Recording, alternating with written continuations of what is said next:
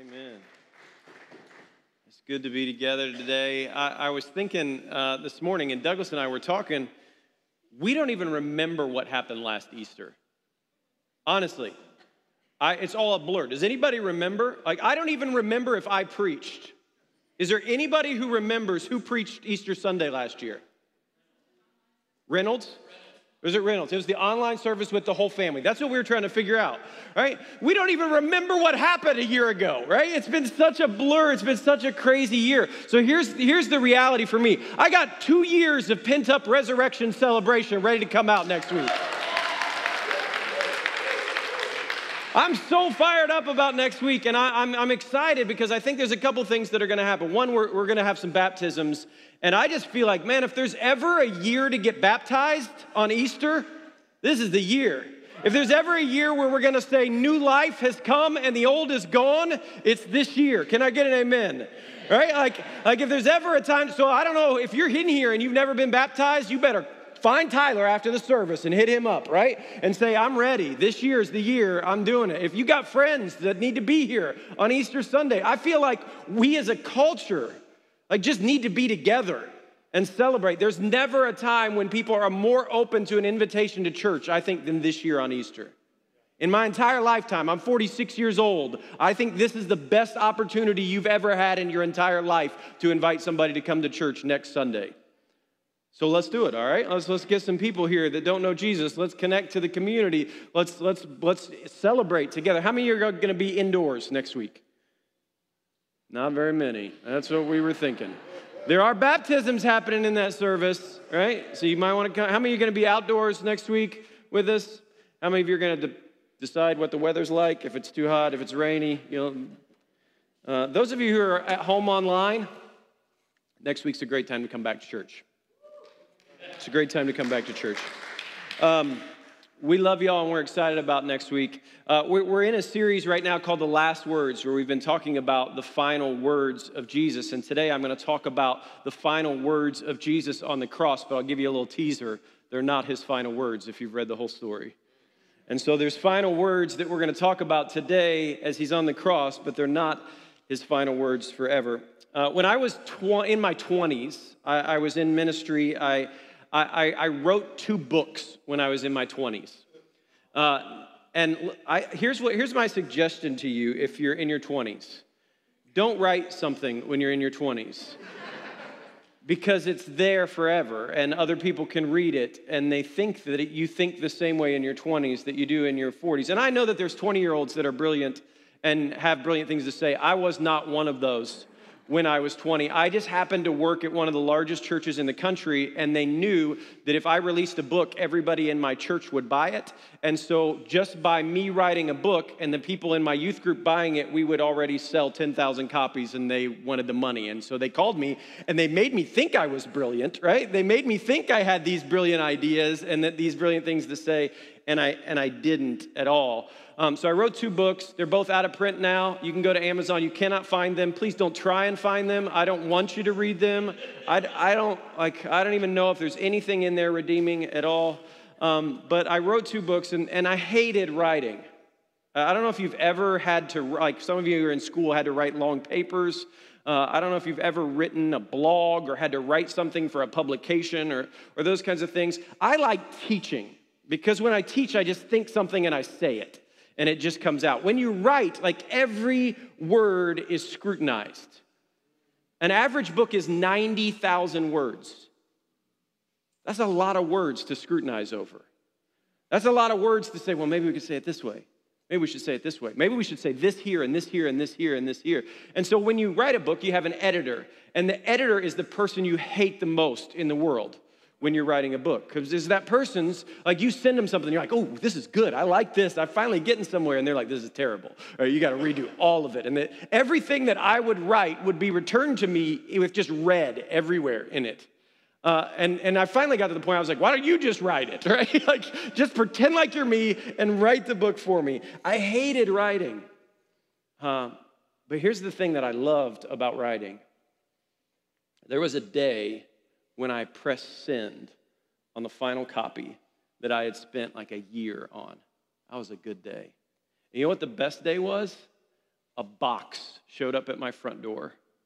And I opened the box, and inside of it, I actually tried to find some this morning. I don't even think I have copies of my own books. That's how much I treasure those. I looked for them, I don't even know where they are. I don't even know, I don't even think I have a copy of them. Sarah, do we have any copies of them? Yeah, they're not around anywhere. Thanks for treasuring those, honey. We got nothing. We had nothing. But I opened this box, and on this box, there was an actual book that said Ben Hardman on the front of it. And there was something about that moment that was like, I did it. I finished something significant. I had spent a year of my life laboring over this, and it was finally finished. One Pulitzer Prize winner was asked, when did you become a writer? And he said, I didn't become a writer when my first book was published. I didn't become a writer when I won my first award. I didn't become a writer when the day that somebody decided to pay me to write. I became a writer the day that I woke up every morning and I went to my computer and I started writing. I just did the work. And that day when something finally came and showed up and there was something I could put in my hands that was like, I did it. Was amazing. I think I cried a little bit about my terrible book that I had written that nobody, I'm sure my mom has a copy somewhere. Mom, I love you. Red Auerbach, the coach, Hall of Fame coach of the Boston Celtics, used to do something. When Boston was up in games, and he didn't do this all the time, but he did it in big games. When Boston was up by a certain amount of points, he would, on the bench, light a victory cigar. Can you imagine? Can you imagine you're like playing against this team and you're working your tail off on the court and it's a big game and it matters and the coach has just leaned back and started smoking a cigar. And he never brought it out too early. He always brought it out right on time. They never lost the game. He lit the victory cigar in, which would have been embarrassing for him. And I'm guessing that victory cigar put a little fire on the other team, so it may not have been the best strategy. But every time, one time he did it in the beginning of the third quarter of a game. The game it was like half over. And he was like, oh yeah, we're done. There was this moment where he said, we want to get there. And so today, I want to talk about Jesus' final words on the cross because it's significant for two reasons. It's significant because it's Jesus finishing the work that he was called to do. And it's Jesus lighting the victory cigar and saying, there's a little trash talk in here. I love it. Jesus is a little feisty of saying, I did this. It's over. It's won. It's finished. And these two final words are these final words on the cross. It is finished, and into your hands I commit my spirit. It's Jesus' completion of the task that was given to him. It's a completion of the calling that the Father gave to him. Jesus said, I only do what the Father tells me to do. And this is his moment of saying, I did it. It's the victory that he celebrates. And today is Palm Sunday. And I don't know about you guys, when I grew up on Palm Sunday, we had the little kids that would come in with the palm branches and they would wave them around. And there was like one kid that had to dress up like a donkey, right? Every year, it was like the fat kid had to be the donkey. I don't know why. We just like terrorized that child. But there was like one kid that was the donkey. And then Mary was sitting on him. And like, why is Mary? We're confusing our metaphors here. This isn't Christmas. But that's what the church did on those days. There was like all this big celebration. As long as the kids looked cute, we were all excited about it. But it reminds us that we can be celebrated in one moment and then put on a cross the next. It reminds us that the crowd rarely knows what's wise. It reminds us that other people's opinions of us are far less significant than the work that the Father has called us to. And Jesus never got caught up in all of these things. And so Jesus' schedule for this week is Sunday, he enters in, he's celebrated as a rival king. Monday, he flips the tables in the colluding empire's temple. Tuesday, he renders to Caesar what is Caesar's, but he does it just a little bit. Wednesday, he's anointed as the true king. Thursday, he models servant kingship. Friday, he confounds Pilate and he's crucified. Saturday, Sabbath becomes resistance, and Sunday, he inaugurates a new empire. All of that happened in 7 days. And so next Sunday, we're going to celebrate. Next Sunday, that 2 years of pent-up resurrection celebration that's inside of us is going to happen. We're going to go big, and we're going to do baptisms. But this week, we're invited to enter into Jesus' story. We're invited to travel with him as he travels to the cross. We're invited to look at his life and understand Jesus is the perfect model of humanity. Jesus is the perfect model of how to live. And so we need to pay attention to how he lives, but we also need to pay attention to how he dies. G.K. Chesterton said this. He said, on the third day, the friends of Christ coming at daybreak to the place that the grave was empty and the stone was rolled away, and in varying ways they realized the new wonder. But even in that moment, they hardly realized that the world had died in the night, that what they were looking at was the first day of a new creation, with a new heaven and with a new earth, and in the semblance of the garden. God walked again in the garden, but not in the cool of the evening, this time in a new dawn. Can I get an amen? Right? In a new dawn, a new creation, something new has started. And so I look forward to next Sunday when we celebrate the resurrection, but here's what we have to understand. We don't get a resurrection without a cross. And so we have to look at the cross. And I came up with a title for this morning is Learning to Die Like Jesus. Because we often talk about how do we live like Jesus? What do we do in our daily life? How do we see him in the ordinary, as we just sang? But I want us to talk about how we actually die like Jesus. And there's two things in this passage that feel like incredibly good news to me that we can learn from Jesus in the way that he died. The first is that Jesus finished the work he was called by God to do, and so can we. Jesus was very clear on his calling. One of the first moments he stood up in the sanctuary to preach in the synagogue, actually in his hometown, he stood up in the synagogue, and as he delivered his first message, he said, God has called me to proclaim, heal, free, and restore, to set the prisoners free. And the people turned on him instantly. But he had this clarity of his calling. There's these moments in Jesus' life where they wanted to anoint him as king and make him ruler over everything. They wanted him to be the ruler of a new Rome. They wanted him to overthrow the empire. They said, you're amazing, you're incredible, you're the best, we want to follow you, we want to give everything to you. And then there were moments where they wanted to throw him off a cliff. There were moments they wanted to stone him. And there was a moment where they actually crucified him. But in all of this, in the middle of all of this, when they wanted to make him king, you know what Jesus did? He retreated and sat with the Lord and sat with his Father and was reminded of what his calling was. When they wanted to kill him, when the disciples turned on him, and when half of his followers stopped following him. In fact, when the most people were following Jesus, the biggest crowd, right? He had drawn the biggest crowd imaginable, and then he preaches this sermon, eat my flesh. And everybody's like, I'm out, right? Like, that was fun. That guy was cool for a minute. The wine thing was spectacular. But the eating flesh thing, I'm done. And he lost half of his followers because he was so secure in his calling, because he knew exactly what he was called to do while he lived. And so at the end of his life, it was easy for him to say, it is finished. My grandma, at the end of her life, called our family to her deathbed, and this was, I don't know, it was 7, 8 years ago, and I'll never forget it. We went into the nursing home, it was hospice. My kids were little at the time, and Grandma hugged them and kissed them and loved them and said a little prayer for each of them. And then she called me in close, and she said, hey, I did it. This is what she said to me. She's the only person I've ever spoken to at the end of her life that said, I did it. She said, I did it. And I said, what did you do, Grandma? And she said, every one of my kids know Jesus, and every one of their kids know Jesus. And I did it. And I said, yeah, you did, Grandma. And she said, don't screw it up. Make sure they all make it.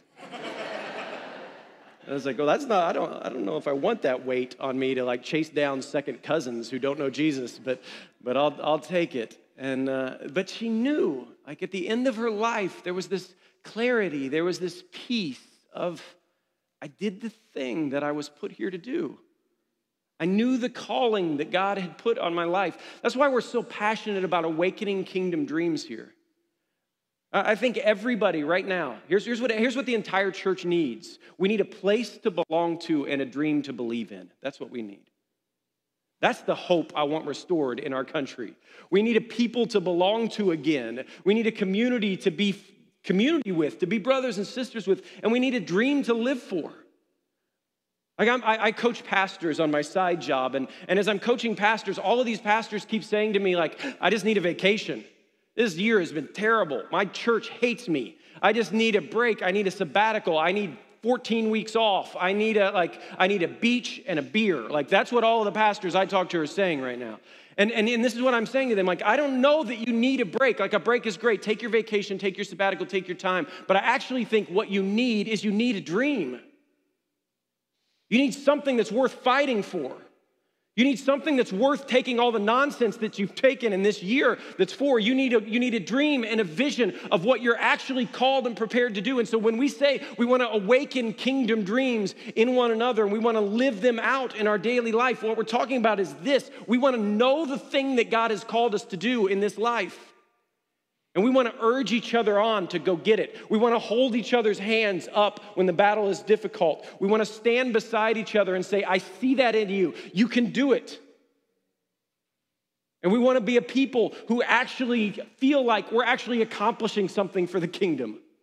We're not just talking about the stuff. We're not just praying about the stuff. We're not just gathering around doing the things. We're actually accomplishing God's purpose because we know his calling. So what's the one thing that you were called to do in your time here on earth? What's the thing that at your deathbed you can say, it's finished. I did it. What's the one thing that you were sent here to do? John 19, verse 30.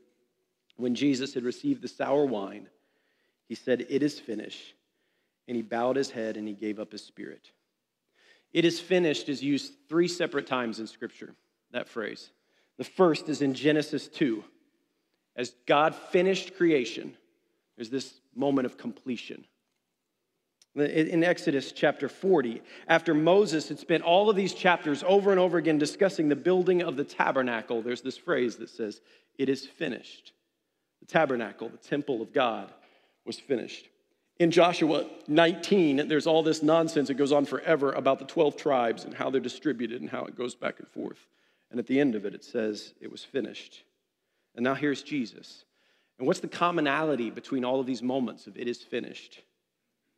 The dwelling place of God is changing in each of these places. It is finished because the garden was created as the dwelling place of God.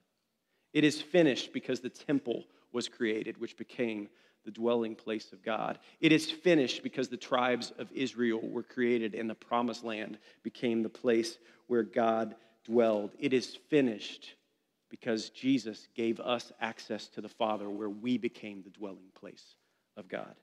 The finish of creation is the defeat of chaos, and he brought the new world into order. The finish of the tabernacle is the defeat of absence, and a new meeting place was born.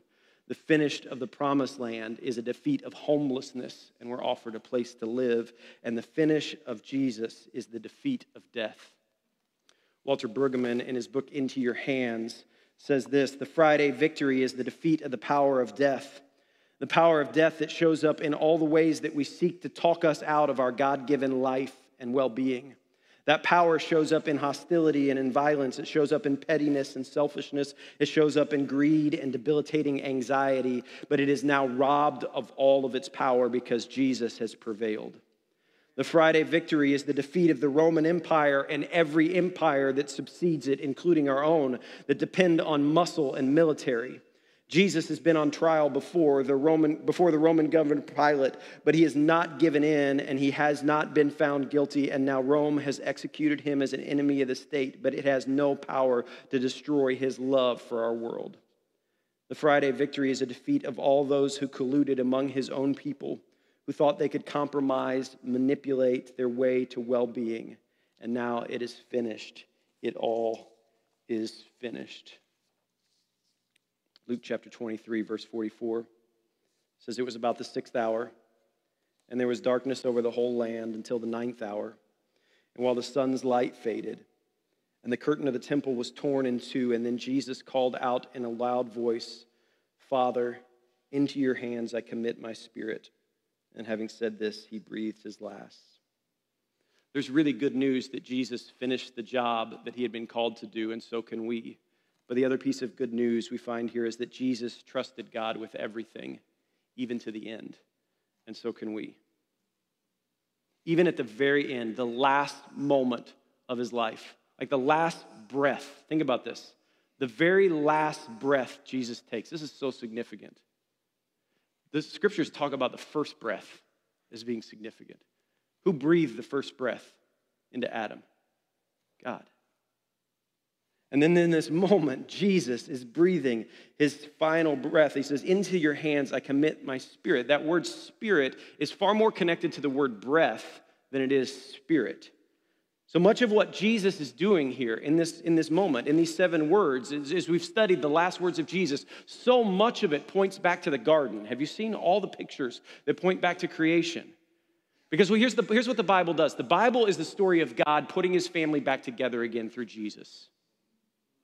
It's a picture of God restoring everything that we have broken and making it new in Jesus. He's creating a new dwelling place. He's creating a new place for his spirit. He's creating the church. He's creating the family of God. He's creating this place where the Holy Spirit can meet us and guide us and direct us. There's these beautiful things that are happening, but there's this understanding in all of Scripture that breath was given by God and that breath was a gift from God.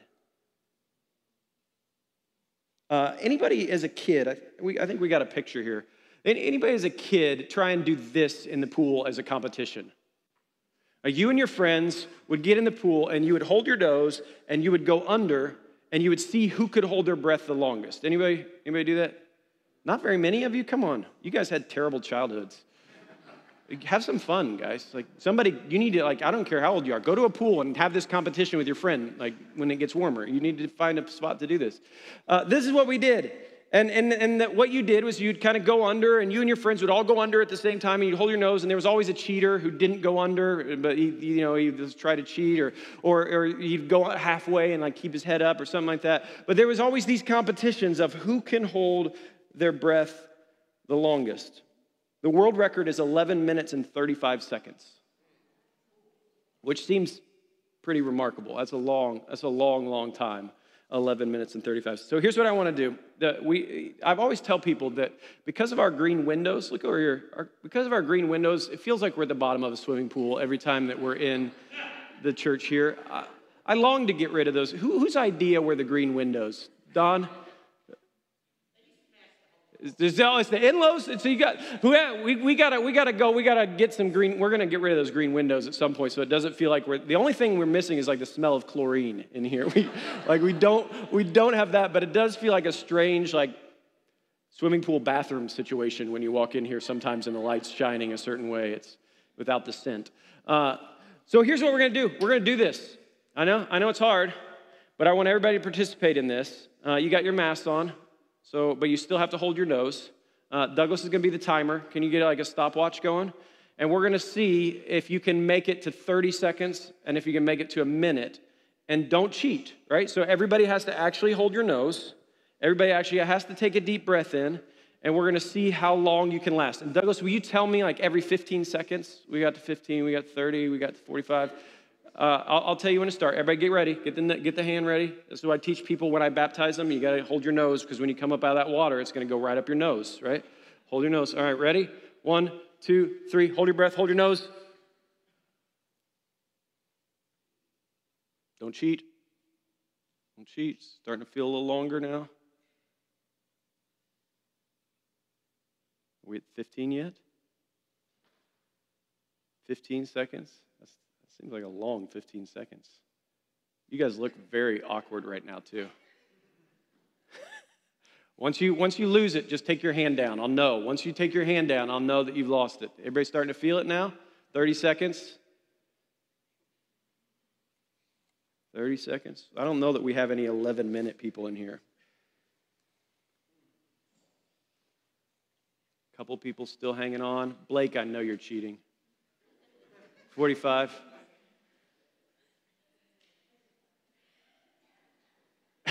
Somebody's getting sick back there. No, it's not worth it. It's not worth dying over. 1 minute. 1 minute. Raise your hand if you're able to make it 1 minute. How many of you feel like you could have gone much longer than 1 minute? Well, don't stop now. You stop now. You're good. You're good. You're good. Here's the thing. Listen, this is what the ancient world understood. This is really significant and really beautiful. You know why you can't hold your breath? Because you don't own your life. You can't hold it because it doesn't belong to you. It was given by God at creation. God breathed into us. And so when Jesus, at the end of his life, says, into your hands I commit my spirit, I commit my breath, what he's saying is, I choose when I take my last breath, and I'm giving it back to God. This is the victory cigar. This is Jesus saying, no one else gets to take this away from me. He's saying to everyone, the one who betrayed me didn't take my last breath. The Jewish leaders who arrested me didn't take my last breath. The crowd who cried, crucified me, did not take my last breath. Pilate, who sentenced me, did not take my last breath. The soldiers who beat me did not take my last breath. The soldiers who mocked me did not take my last breath. The soldier who pierced my side did not take my last breath. The empire of Rome did not take my last breath. The evil and principalities that rule and run in this world did not take my last breath. I gave it back. What a beautiful way to live. My life doesn't belong to me. It was bought at a price. It's been given to me as a gift. So every moment is a gift. Every breath is a moment that I've given by the Father that I get to execute in this world, that I get to live, that I get to be a part of it, that I get to love, that I get to be with the people I love and serve the people that I'm a part of. Every moment is full of possibilities and every breath matters because it was all given to us. We try and fight the end, don't we? In any way imaginable, we try and fight the end. There's this awful thing that happens when you're at somebody's deathbed and they're just fighting to get the last breath out. I don't know if you've been there. It's just terrifying. It's awful. There's so many moments where I've been there at the end for somebody. I'm like, Lord, just take them. Just take, because they're in pain and it hurts and they're fighting to keep that breath going. I feel like that's how we're living right now in our country. We're all fighting to breathe. We're all fighting to get free. We're all fighting one another. There's this constant fighting. We exercise and we diet excessively so we can live longer. We use beauty products and cosmetic surgery to keep us looking young because we're all afraid of getting old. We accumulate more and more property and money and toys so that we can be more secure. We strive to know more and more so that at least at the end of our lives we know something. And all of it, we don't really know how to give our breath back to God. We fight to hold it. It's like collectively, as a culture, as a community, we're just holding our breath. We're just fighting every day. When we talk about this, oftentimes we talk about this idea of control versus consent. There's a way that I can live where I try and control every outcome. Or I try and control everything that happens in my life. If there's a danger that could possibly happen, I try and control it so that it doesn't happen. And not only do we try and control our lives, then we start to try and control the people that we love. We try and control their lives. Anybody have a helicopter parent in your life? Right? A parent that just kind of hovered around everywhere. Like I love watching new parents. My kids are old now and they're doing their thing. But when you watch a new parent, like their child, like every time their child falls, it's like the greatest tragedy that ever happened. Like all they do is walk around like this, like don't fall, don't fall, don't fall. Like they're chasing their child. Like if they get a bruised knee, that's the end of existence. It's what you do when you have. We did the same thing with Cole, poor guy. We're just all trying to control everything and control all the outcomes. And we try and control our days versus consent to God's ways. And there's a way that we can live that's actually not so much about me controlling every moment and me making everything work and me figuring everything out. It's just I jump in the river and the river takes me where God wants to take me. And I trust that He's good. And I trust that He's the one that holds my breath. I trust that He's the one that controls my bank account. I trust the one that He loves my kids more than I do and that He's a better dad than I am. I trust that He's good and that He's with us. I trust the Psalms are filled with these kinds of passages. My days belong to you. My steps belong to you. My fate belongs to you. My days are numbered. Our times are in your hands. So rather than control, we consent. So much of my life has been about control. If you guys know me, and some of you guys know me well, one of my greatest fears, and I don't know, there's a therapist somewhere that'll work this out with me. I don't know where this came from or why this is, but one of my greatest fears is dancing in front of other humans. I'm very serious about it. Like, I'm traumatized by this. I look back on my life like there wasn't a dancing moment, like my parents didn't dress me up and make me dance in front of people. Like, I don't know where it comes from, but I have this thing in me, like, if the worst thing that you all could do to me right now is force me to dance in front of you, the Lord's gonna make me do it at some point. Like, there's gonna be like a David moment, right? I'm gonna have to dance in the aisles or something. I don't know, like, because the Holy Spirit's gonna really show up that day, right? But I'm terrified of this, and so like, every time Sarah and I go to a wedding or something like that, like, I just kind of sit on the side. I try and find like the other introvert that just wants to talk to me. I just hang out over there, and Sarah gets a couple slow dances out of it. One, because I love her more than my fear of dancing, and two, because I'm a little afraid of her. And so she gets a couple dances. But there's this thing where, like, here's what I know about dancing. Two people can't lead. Like, you can't have both of you calling the directions. And dancing's this kind of weird thing. I don't know how to do it, but apparently, like, what happens when you're doing it is like one person's kind of steering and one person's kind of guiding and the other person's kind of following, and you kind of just, it just happens, right? There's this consent that, like, I'm trusting that you know where I'm supposed to move and we're going to move together, and good dancers figure out how to do this together, right? I've watched Dancing with the Stars like 3 times in my life for like 5 minutes each, and what happens in it is, like, they kind of figure out how to move together, and there's this thing where they're just working together in tandem. I feel like much of my life has been God trying to guide me and steer me, and me fighting every minute of the way and doing like the kid in the car seat, right? I'm not getting in.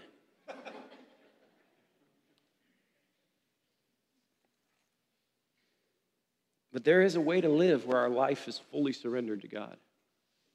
There's a way to live where we can have a faith that's so big and a trust that's so beautiful that we can say, even my breath belongs to you, and I trust you. What's interesting is at the cross, the moment that everybody recognized that Jesus was actually the Savior was this moment. It's this moment where the Roman soldier says, certainly this guy was the Son of God. It's this moment where it says the crowd actually beats their chest because they realized they had cried out for the death of an innocent man. It's this moment where people notice something distinct and different about Jesus that made them say, that's the Son of God. And I think what they noticed was that he ended his life completely, 100% trusting the Father. And my days are numbered, guys. I don't know when I'm going, but someday it's going to happen. And I pray that on that day I can say, it is finished, and into my hands I commit my spirit. So this Sunday, here's this beautiful thing that's coming up. Holy Week, we're going to enter in. We're going to stand at the foot of the cross on Friday, and we're going to mourn. We're not going to celebrate. We're going to walk away from that night knowing the pain and the hurt that Christ went through. We're going to look at his life at Gethsemane. We're going to look at the pain that he experienced in following the Father to the end, because following him to the end actually cost you something. And we're going to pay attention to all of those, and we're going to look and we'll know that we're the soldiers, that we're the ones who cried out for him to be crucified, that we're the ones who mocked him, that we're the ones who betrayed him. And so we'll repent of all of that. But here's the great thing. Here's the amazing thing about all this. We've been talking about the last words, and we've spent the last 7 weeks talking about the last words of Jesus. But there's a bunch more words coming. And so here's your teaser for next week. This is my brilliant marketing plan to get people there for Easter. This isn't the last thing that Jesus said. It's not over. and it's not done. So Heavenly Father, we thank you for the model of your Son. We thank you for the picture of Jesus, the obedient servant who poured himself out for you, who laid down everything to follow you. I thank you for the model of Jesus, who finished the kingdom assignment he was given, who pursued his kingdom dream and laid it all out. And I thank you for the picture of Jesus, who to the very end trusted you with his very life, with his very breath, and gave it back to you.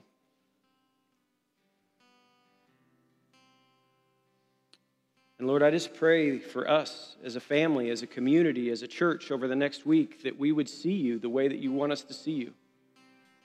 I pray that you give us new eyes and new perspective to see the cross and the resurrection in a new way. And I pray, Lord, we're right now in the middle of a hurting world and a hurting community and a broken kind of experience that we've all walked through in the last year. I just pray that this Sunday, I pray that you would bring new life, Lord. Yeah, would you guys pray with me for that this week? That this Sunday, there's a page that's turned. There's something new that happens. Like the atmosphere of our church actually shifts because of the Holy Spirit and because of the resurrection. So Heavenly Father, we pray for that. We pray that you would shift the atmosphere. We pray that you would change our hearts. We pray that you would change our minds. We pray that you would break our hearts for what breaks yours. We pray for new believers. We pray that you would proclaim, free, heal, and restore the way that your Son did. And we pray that we would get to be a part of all of it. And so thank you, Jesus, for the cross. Thank you, Father, for the resurrection. And thank you, Holy Spirit, for your presence. It's in your name we pray. Amen.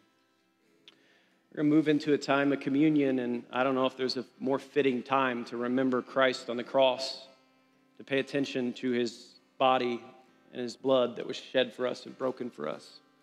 So if you've got the elements with you, just take some time in a minute. We're going to sing a song, just kind of a celebration of how good Jesus is. But in this time, just start thinking about what's the new thing that the Father wants to do in you? What's the new thing he wants to invite you to? And let's celebrate together.